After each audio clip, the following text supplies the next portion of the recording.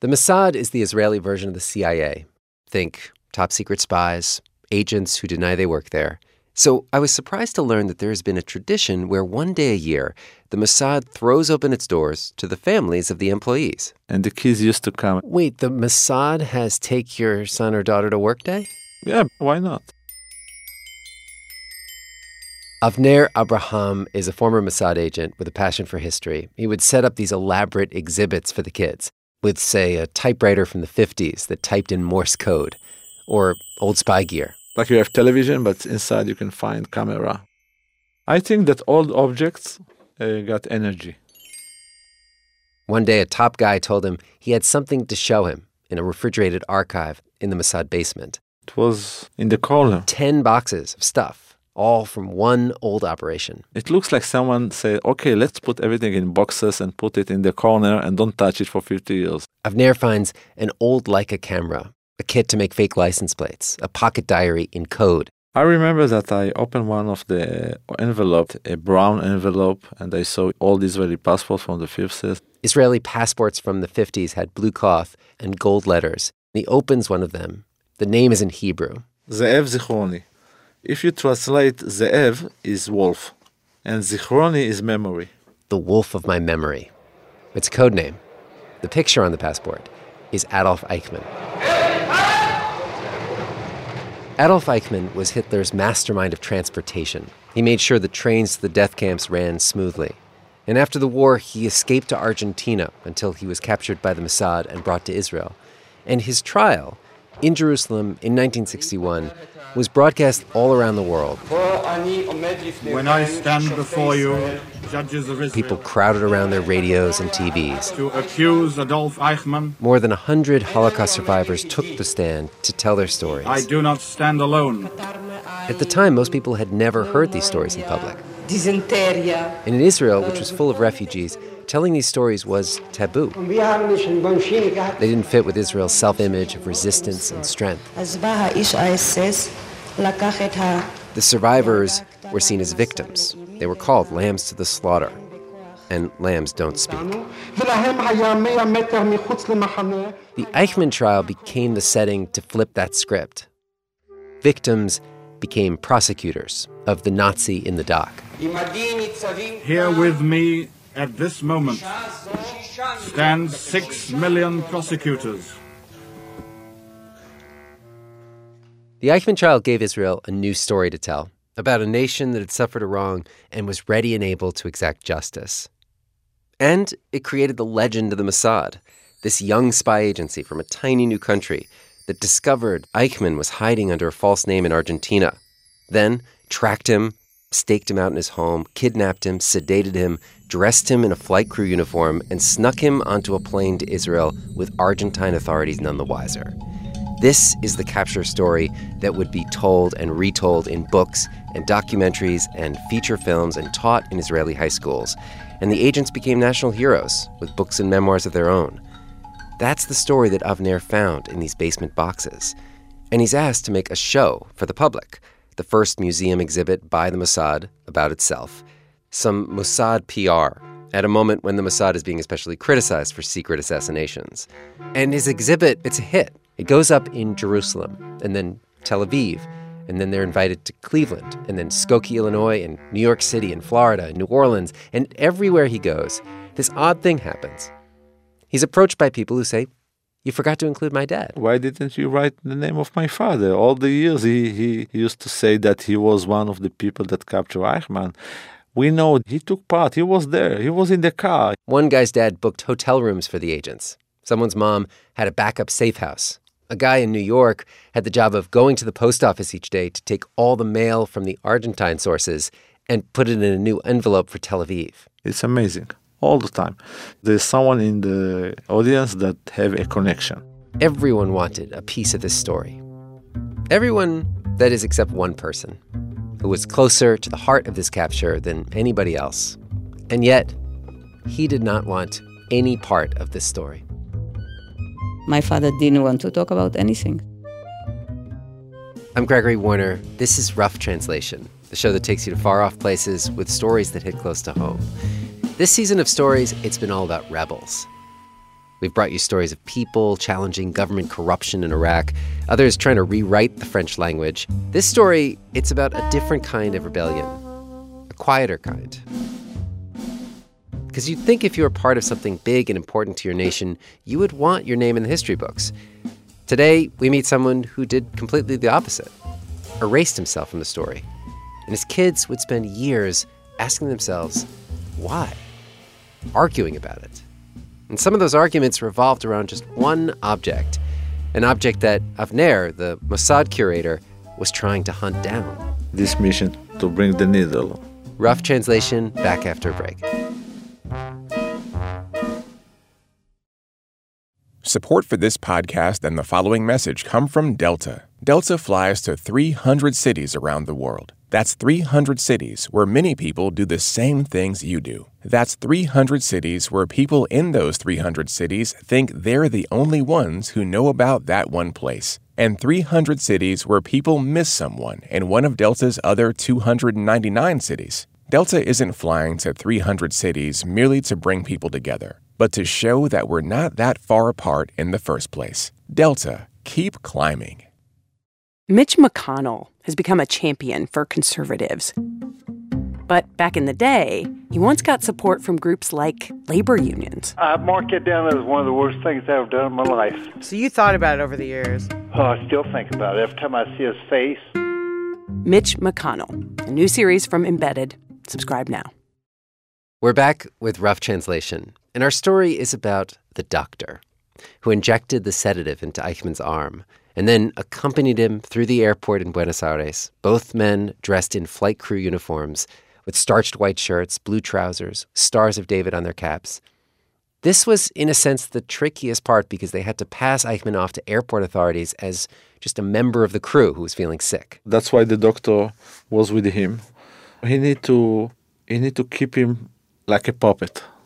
What does that mean, like a puppet? Like he's not sleeping. He cannot speak. He cannot scream. He looks very sick. And in 1960, with the anesthetics of that time, was that difficult to do? To put him in exactly that twilight? That's why he was a professional. His colleagues considered him this magician. He was a legend in his field. Daniel Estrin, Jerusalem correspondent for NPR, has been digging into the doctor's story. He was the anesthesiologist who would be called upon whenever a baby, even a preemie, needed to be operated on. The doctor died some years ago, but I know he would not have talked to me anyway. He probably would have shut me out, as he did everyone who wanted to hear his story. So I ended up meeting with his son Danny in a noisy Tel Aviv cafe. Danny spent his life trying to figure out his father's mystery. Danny's a trim guy in his 60s. He's got 2 kids. He's a cardiologist. Like his dad, he loves the artifacts of his profession. He actually has a collection of heart stents he's removed from patients' bodies and mounted. He calls it the world's largest collection. The hospital where he works is the same one where his dad was the director of the anesthesiology department. They call him Elian number 2. Elian the second. I mean, it's really funny. I'm 31 years in the hospital. I'm still considered the son of Dr. Elian here. As a kid, Danny remembers his father being gone a lot. He was always on call, traveling to different hospitals around Israel. But one of those trips, Danny remembers when he was 8 years old. He woke me up early in the morning. I was a little kid and sort of kissed me goodbye. And he told me he was going to Eilat. Eilat is about 4 hours south of Tel Aviv. But he was gone for weeks. And I have this really strong memory. When he came back, he gave me a pistol. A toy pistol. And the butt of the pistol was from ivory. And I was like, wow, they have such beautiful things in Eilat. I was shocked. Yeah. Right. My brother remembers the pistol, yeah. And I remember getting a doll. Danny has a twin sister named Miri Halpern Verny. And she also remembers this trip, and she remembers the gifts. What was the doll that you remember? Just a doll that the girl likes. I didn't have many dolls. Miri, as a kid, was more into soccer than dolls. But even she had the same reaction as her brother. Like, wow, you can buy such beautiful things in Israel? In Israel, 50 years ago, you could not get things so easily like you get now. So these were very small signs that something maybe not usual is going on. You mean that there may be more to your father than you realized? Yeah.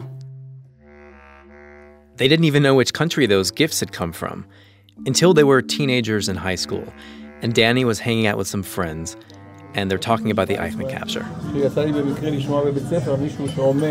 I mean, a group of friends were kind of talking and something about Eichmann, and one of them turned to me and said, maybe this is your father who's the doctor involved. Danny had no clue what this kid was talking about. Had one of his father's long trips been for the Mossad to sedate and kidnap a well-known Nazi? Danny gets home from school and he asks his dad, Dad, Eichmann, did you do that? And he was like, yeah. In his very sort of typical, nonchalant way, he, kind of acknowledged it and just moved on. Repeatedly we asked and he didn't want to share any information. He said, it's my right not to say anything to anybody.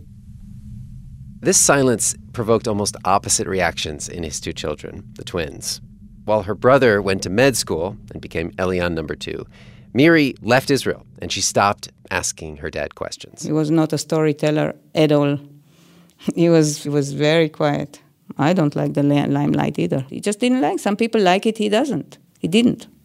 Why? He must have had his reasons.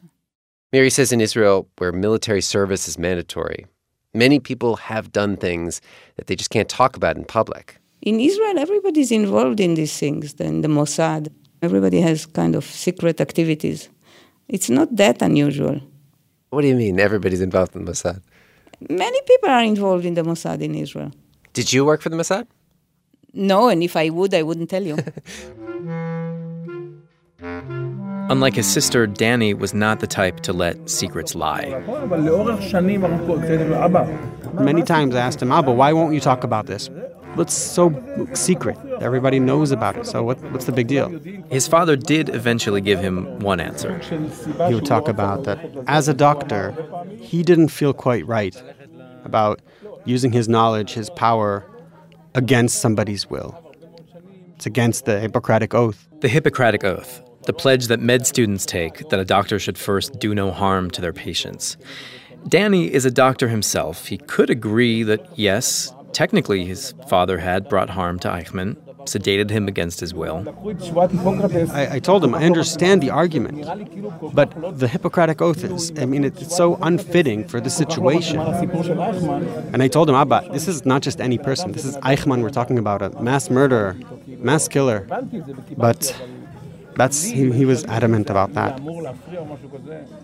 It seemed like his dad might have regretted his role in this historic mission. In the cafe, I asked Danny about that, about his dad's regret. He did not like that word. I just don't feel like he regretted it. Regret is just not the right word. Absolutely not. I never heard him say, I regret. He says the headline here is not, Doctor regretted his role in Eichmann capture. That would be unthinkable here.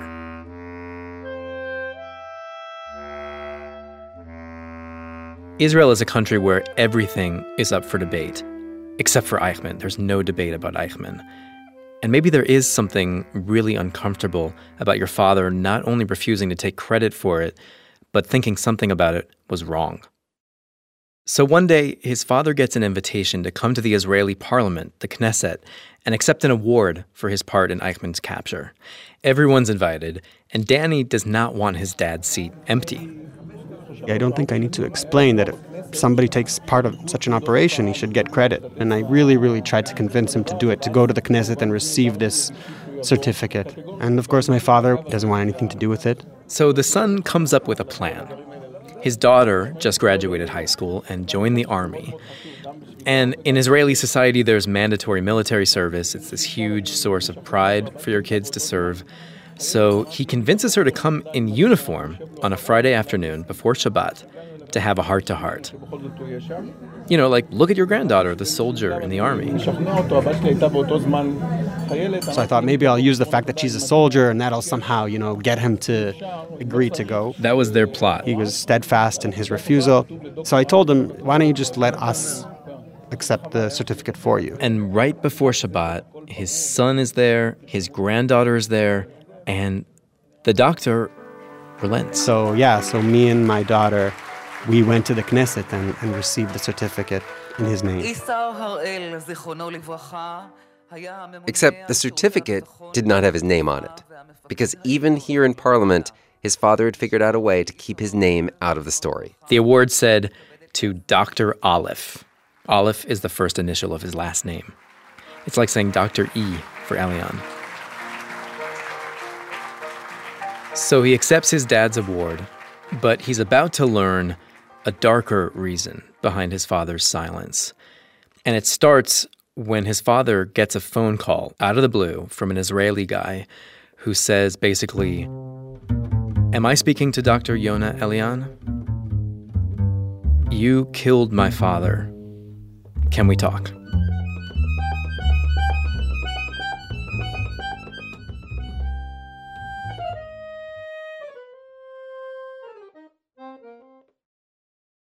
This message comes from NPR sponsor Wix.com. Rough Translation connects listeners to untold stories from around the world. With Wix, create your own professional website to connect your own stories. Choose a template you love and customize it with your own text, images, and videos. With hundreds of intuitive design features, you can tell your story or someone else's exactly the way you want. Get started now by going to Wix.com. That's Wix.com/translation to get 10% off. Support also comes from Smile Direct Club. How long does it take to get a lifetime of confidence? You can get a smile you'll love in about 6 months with Smile Direct Club. Smile Direct Club straightens your teeth with invisible aligners sent directly to you. Go online and book a free 3D scan at one of their smile shops or order an at-home impression kit. They'll email a preview of your new smile. Get $100 off at smiledirectclub.com/podcast. Offer code ROUGH100. After James Reeb was murdered in 1965, there was a national outcry. But back at the scene of the crime in Selma, Alabama, many people responded differently. So what happened then? And what could justice look like all these years later? NPR's new podcast, White Lies, is seeking answers. Listen and subscribe now. I'm Gregory Warner. We're back with Rough Translation. And to understand the origin of that strange phone call and how it changed things between the doctor and his son, we should tell you about a 20-year hunt by one of Israel's most famous journalists for details about a different Mossad operation that turned out to have everything to do with Eichmann. The journalist is Ronen Bergman. The senior national security correspondent for Yediot Achronot and a staff writer for the New York Times Magazine. His investigation centered on a secret safe in the Israeli government archives. And in that safe, they found a file which proved that something that was whispered as a sort of an urban legend throughout the years, something that and nobody actually knew whether it's right or wrong, it's just a rumor, was in fact 100% right. So shall I say briefly what the story is? Yes, tell me that story. This was actually the story of an Israeli army officer. His name was Alexander Israeli. And as the story goes, this Mr. Israeli was desperate for money and turned against his country. In 1954, he flies out of Israel with a suitcase full of military secrets and offers to sell them to the Egyptian embassy in Rome. The Mossad wanted to get him. This is like the very first years of Israel. The Mossad is this new intelligence agency, and the head of the Mossad realizes this is a great opportunity to prove ourselves, to prove what we can do. They decide to kidnap him and bring him back to Israel to stand trial. And they recruit a legendary anesthesiologist for the job, the magician, Dr. Aleph, Dr. Yonah Elian. The Mossad's plan may sound very familiar. Young agency wants to prove itself by kidnapping someone overseas, sedating him, and bringing him to trial. That was Eichmann's story. But Eichmann had not happened yet. This was 6 years before that. And actually, this story is almost kind of an alternate version of the Eichmann story, in which everything that can go wrong does. This is not the Mossad that everyone has heard about. This is not a slick operation. It's an amateur job from the very beginning. The problem was to find him. They didn't find him in Rome. So they dispatch Israeli students to go search for him in train stations across Europe. And it turned out to be just another fiasco because the police in two of these countries realized that something is going on. They finally find him by accident in Vienna, but it's not until they lure him to Paris that they manage to grab him. The doctor examines him, injects him with a sedative, and as he will do later with Eichmann, he boards with him on a plane to Israel. And this is where fiasco turns into catastrophe.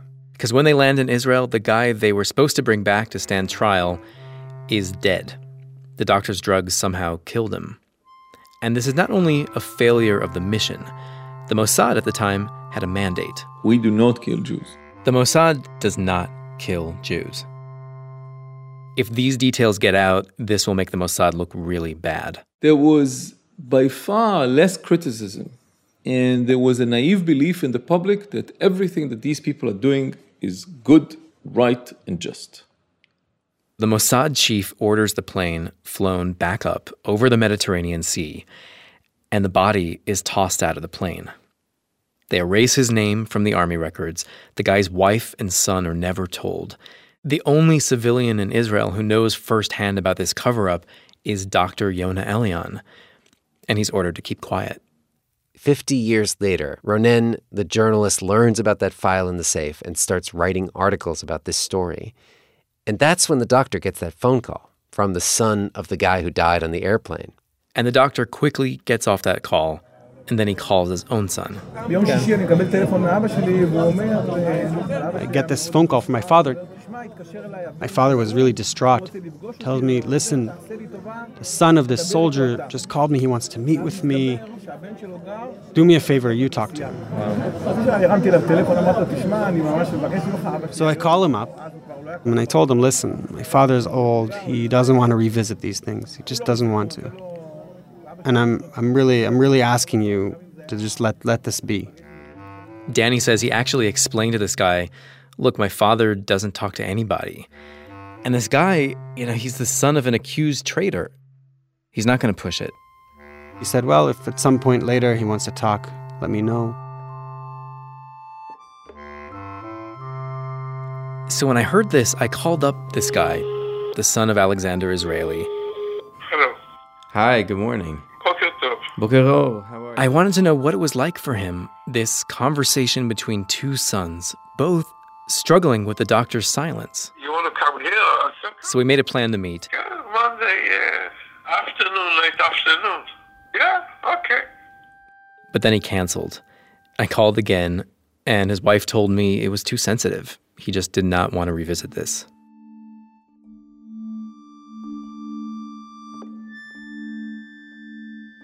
Danny, the doctor's son, wanted to talk with his dad about this.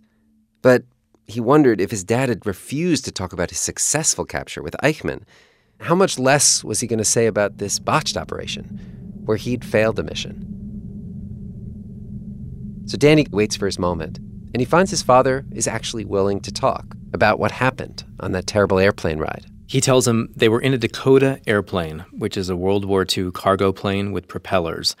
It's unheated, it's freezing, and there's turbulence. So the cabin pressure is going up and down, and all of this affected how the sedative interacted with the patient. And that's why the man died. And this is not an emotional confession. This is more like two doctors discussing a case. But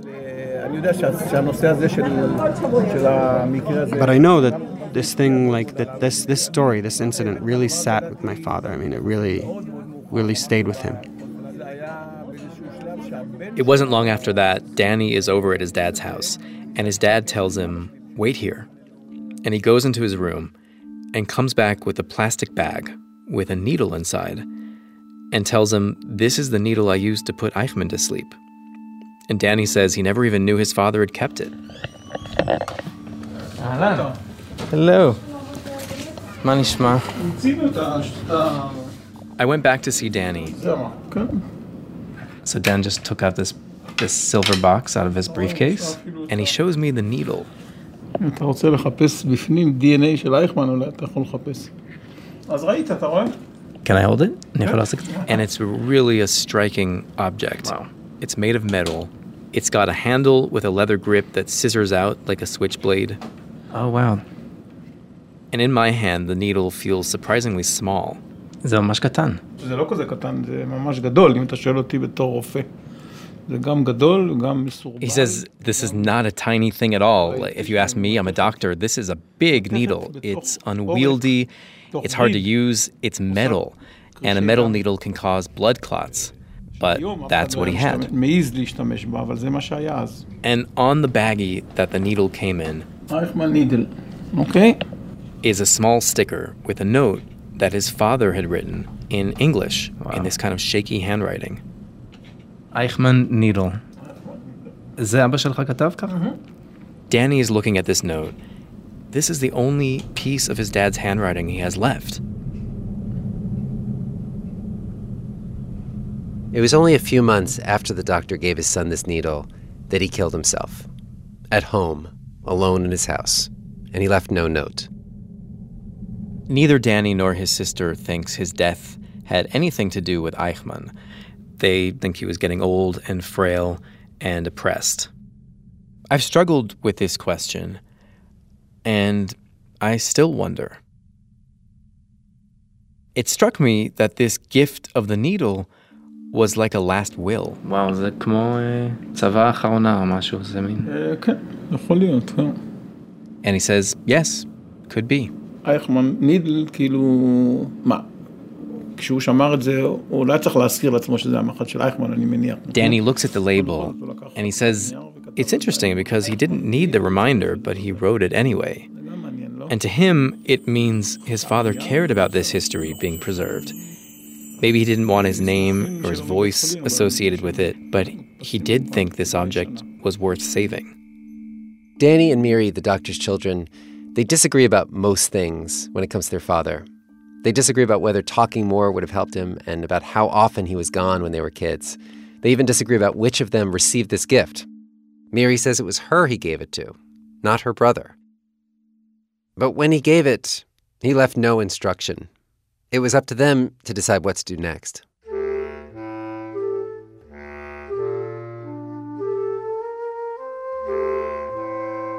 My brothers regarded this as a national treasure and said that this doesn't belong to us and brought it to the museum. He said that we owe it to the country to give it to the museum.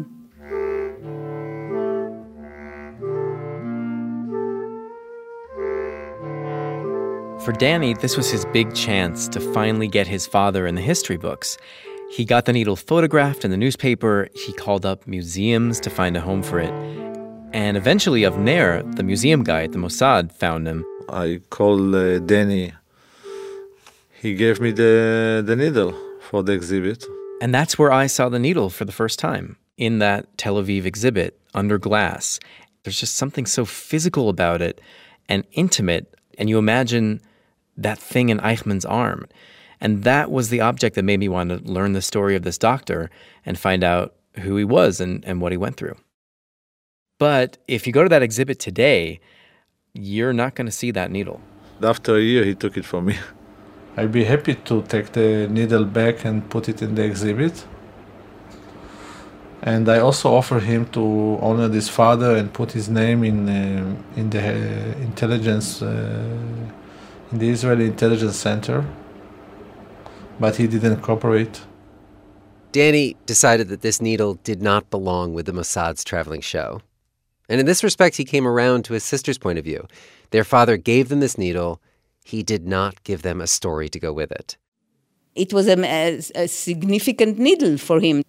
I think it meant something to him without expressing what it was. On my last meeting, I asked Danny what the needle now means to him. המחט היא באמת מחט היא משהו חשוב מכל הסיפור הזה, אבל היא לא מחליפה, לא סיפורים. Danny told me the needle is an important part of this story, but it does not replace the stories, the revelations, the confessions that never were. In a way, this needle connects these two stories in the doctor's life, 6 years apart, where he did the exact same job for his country, injected a wanted man in a plane with such different results. In one, he was glorified in a national triumph. In the other, made complicit in a government cover-up. In one, he was asked to be a hero. In the other, a ghost. So his son decided in the end that the right place for this needle was where his dad kept it, in a drawer. Stay in the family. He's going to pass it on to his kids, and then it'll be on them to decide what to do with the legacy.